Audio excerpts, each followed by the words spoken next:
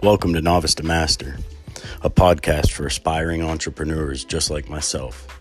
My name's Greg Blake, and I invite you to celebrate in all of my successes, push through all of my failures. My goal here is to encourage and to inspire other people who are on the same journey in money making online. I'll share with you my knowledge, everything that I gain and what I've got to offer to hopefully help you push through on your journey from novice to master.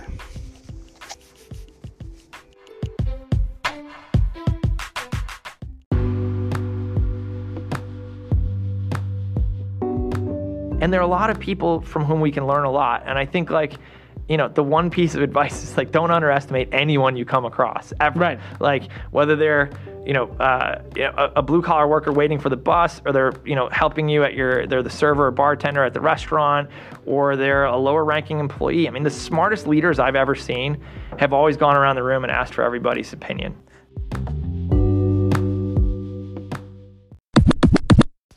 What's up, everyone? And I'm glad to have you join me today for another episode of Novice to Master.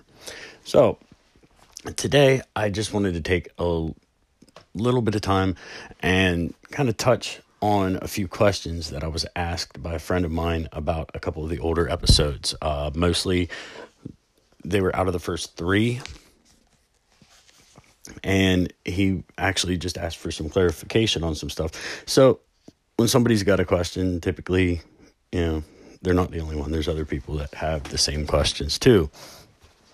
So what I wanted to talk a little bit about from those episodes was the first one. I was asked a little bit more about what I do and the long hours I work. My actual main job is in construction. And when we're working, pretty much I get sent to a job. It starts on this day. Whenever we complete the project, I'm done and I go on to the next. It's just kind of the way it is. My hours on each of these jobs varies. It changes one job to the next. I might get sent out for one where it's 7 days a week, 12 hours a day straight off the bat. Some of them it'll be 6 days a week, 10 hours a day. It all varies. And at any given point in time during the contract, because I am union, I do have a contract, they can change my hours to more than what was agreed upon. They just can't change them to less. So pretty much if I get sent out for 5 days a week, 10 hours a day, I already know when I go out, it's probably going to be 6 days a week. When I get sent out for 6 days, I already know that means they're planning on going to 10. It basically just kind of allows them to loophole a few things. There's parts where they have to, or parts in our agreement where, say, they send us home, they just go training too hard, don't even come in tomorrow. Well, if they've done it at 5 days a week, 10 hours a day, and this is Saturday because they added it, they've loopholed themselves out of some of the pay that I had to give on Saturday because it's not part of the agreement or the contract. It's kind of shady, but that's the way they all do it. So that's why that's like that. And yes, I do work a ton of hours, all the time. And really, it's not worth nearly what I put into it. That's why I hate it. And I'm trying to find a way out. But that's what brings us on this journey. The other question was concerning when I had stated that I was part of a MLM, which a lot of people straight off the bat just automatically assume it's a pyramid scheme because of the fact that at the point they made pyramid schemes, they came up with that term and made it illegal. MLM kind of took it over. Basically what it is, and if you're looking at getting into one, because these are really great options for people who don't own their own business, they don't have the money to invest in creating one, and they don't have a product of their own to sell. This is a really great option. And the thing is, I don't want you to jump in blindly and go, oh, it's an MLM, and this guy said it's great, or this guy does it, because there's tons of us on the internet who do this as a side income because it actually is a great asset when you look at it and do it right. But the thing is, what you need to look at is a few things. The actual, not so much definition, but what it is for a pyramid scheme is when you get in, because both of them seem similar in theory. honestly. And that's why a lot of the MLMs that are pyramid schemes manage to get by for a little while before the government shuts them down. But they both create levels like a pyramid. Like you have a guy on top, a couple guys on the next down, they make a little more money than the guys below them. And the same thing, which in all honesty, everything you do in life is in a pyramid shape. I believe it was Pythagoras who actually was the first to point that out. It's the most recurring shape in everything we do. But the way a pyramid scheme works is once you come in, you're on the bottom and you have no hope of climbing up the pyramid.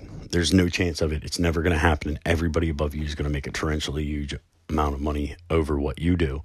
Your only hope to make any money out of it is to build a pyramid below you. And there's no hope to move up. I hope that makes sense. It's probably a lot easier to show in like drawing it out, which when I answered my friend, I showed it to him. Anyways, though, an actual MLM, or nowadays we call it network marketing.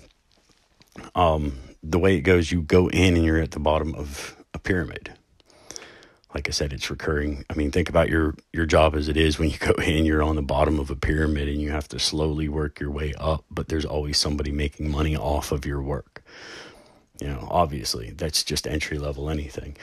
But when you go into a actual functioning MLM, you start at the bottom, and through sales and bonuses and incentives, you can actually move yourself up to the top of the pyramid and get over top of the people who signed you up, which I know with mine, it's possible. I don't put a lot of effort into it. I really don't have the time.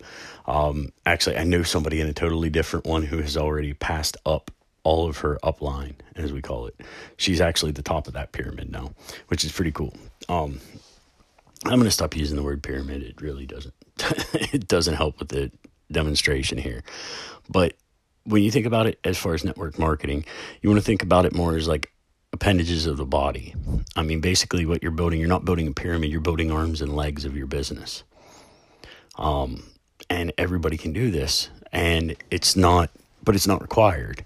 You can be a solo person, and I know somebody who has never signed anybody up under them in the network marketing company I'm in, who's actually almost at the top of the pyramid already, or top of the pile, whatever you want to call it. But they've climbed up real far on their own, no help from anybody below them.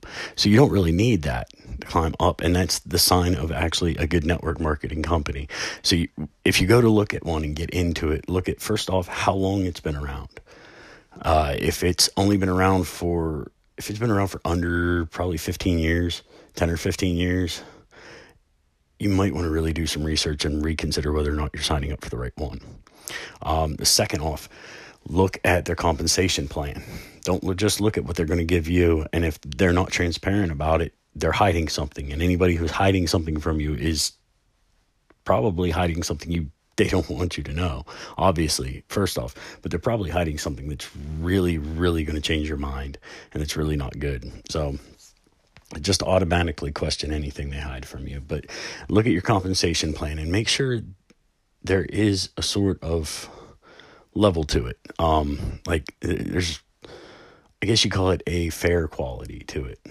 I mean, obviously most of them are laid out where if you come in your entry level, all of the guys above you are going to make a little bit off of you, a little bit of a commission, but they're supposed to be doing your sales for you. You're just supposed to find prospects, and they're supposed to talk and do it. So, I mean, obviously it's fair that they're doing most of the work, so they should get some money, but once you get to a certain point and a certain level of promotion, theirs should almost disappear. They should get a little bit, which is just credit for the fact that, a recurrence of the time that they spent and invested in you. But there should be a point where you've actually closed the gap. On top of which, not many of them do this, but some of them actually do a recurring income or, what's the other term for it? I guess some of them call it commission for life. If this is based completely off of your downline, you're really not going to get anywhere. I know with the network marketing company I'm with, ours is a service. So every time somebody renews the service, I get another commission. My recurring commissions have nothing to do with the people under me. Well, very little to do with the people under me, because obviously if they only sign up one person and never do anything else, I'm still going to be above them. But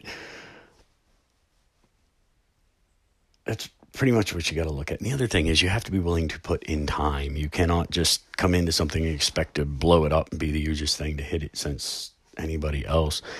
You need to take the time. You need to take a mentor, and you need to invest your own time, your own thought, and think outside the box.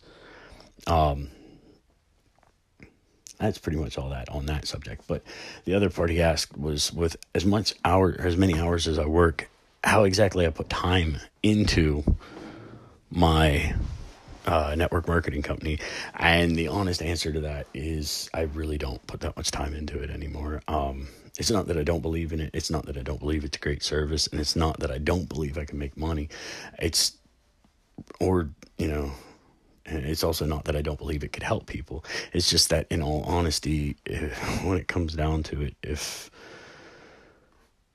I got to choose between being at home with my kids or being out doing that, guess which one I'm picking? I mean, I'm sure you guys have picked up already, one of the most important things in the world to me is my children, especially my youngest, because I don't want to repeat missing out on him growing up like I did the older two. So while that could be a huge asset for me, I'm actually presently working on taking it to an online level so that I'm not having to go out to do it anymore, and I can start to actually still make my commissions, still help a lot of people, and still grow my company, but doing it online. So that's where I'm at with that. But anyways, I just wanted to touch on these, and hopefully this helps some people out. And even if you had a question about those and have not had a chance to ask, at least now you've got some good info to go off of.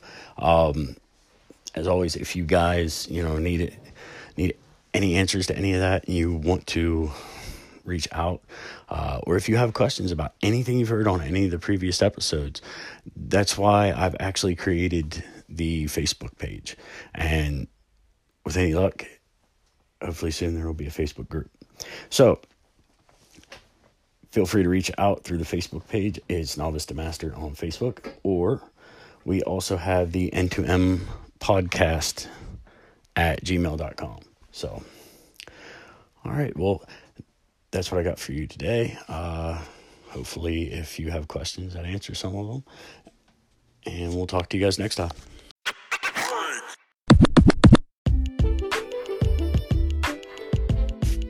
I hope the information in this podcast helps you out and that you enjoy listening to it as much as I enjoy recording it.